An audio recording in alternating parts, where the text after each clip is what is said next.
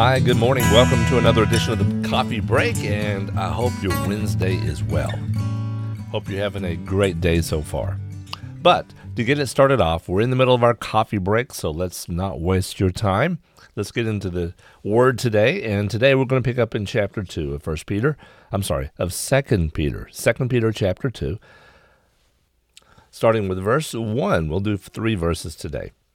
It says, "But false prophets also arose among the people, just as there will be false teachers among you, who will secretly bring destructive heresies, even denying the master who bought them, bringing up upon themselves swift destruction.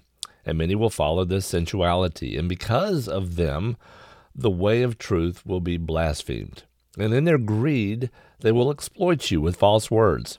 Their condemnation from long ago is not idle, and their destruction is not asleep."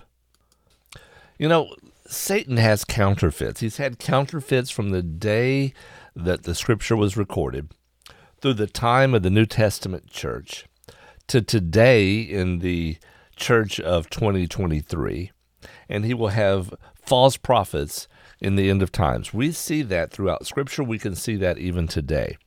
But Peter starts here with the term or the idea of false prophets, and then he moves to false teachers. So there will be false teachers among you. And these false teachers, he says, will bring destructive heresies. In other words, it will secretly introduce things into theology, things into your teaching that is destructive to the church. So we see that today. It's almost like a Trojan Horse, where the army goes in disguise in the middle of something else. It's perceived to be something else, but it opens up when it's on the inside and destroys everything that is on the inside. And that's what these destructive heresies will do to the church, is they come into the church, and what do? They cause confusion.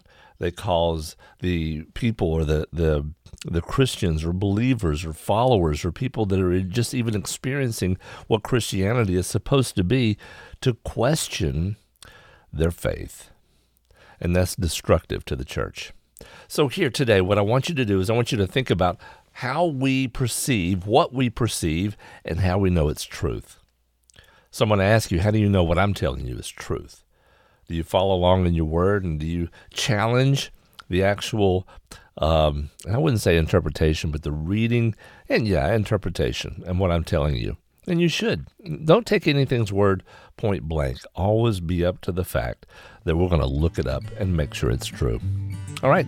Hope you have a great Wednesday. We'll talk to you again soon. God bless. Bye-bye.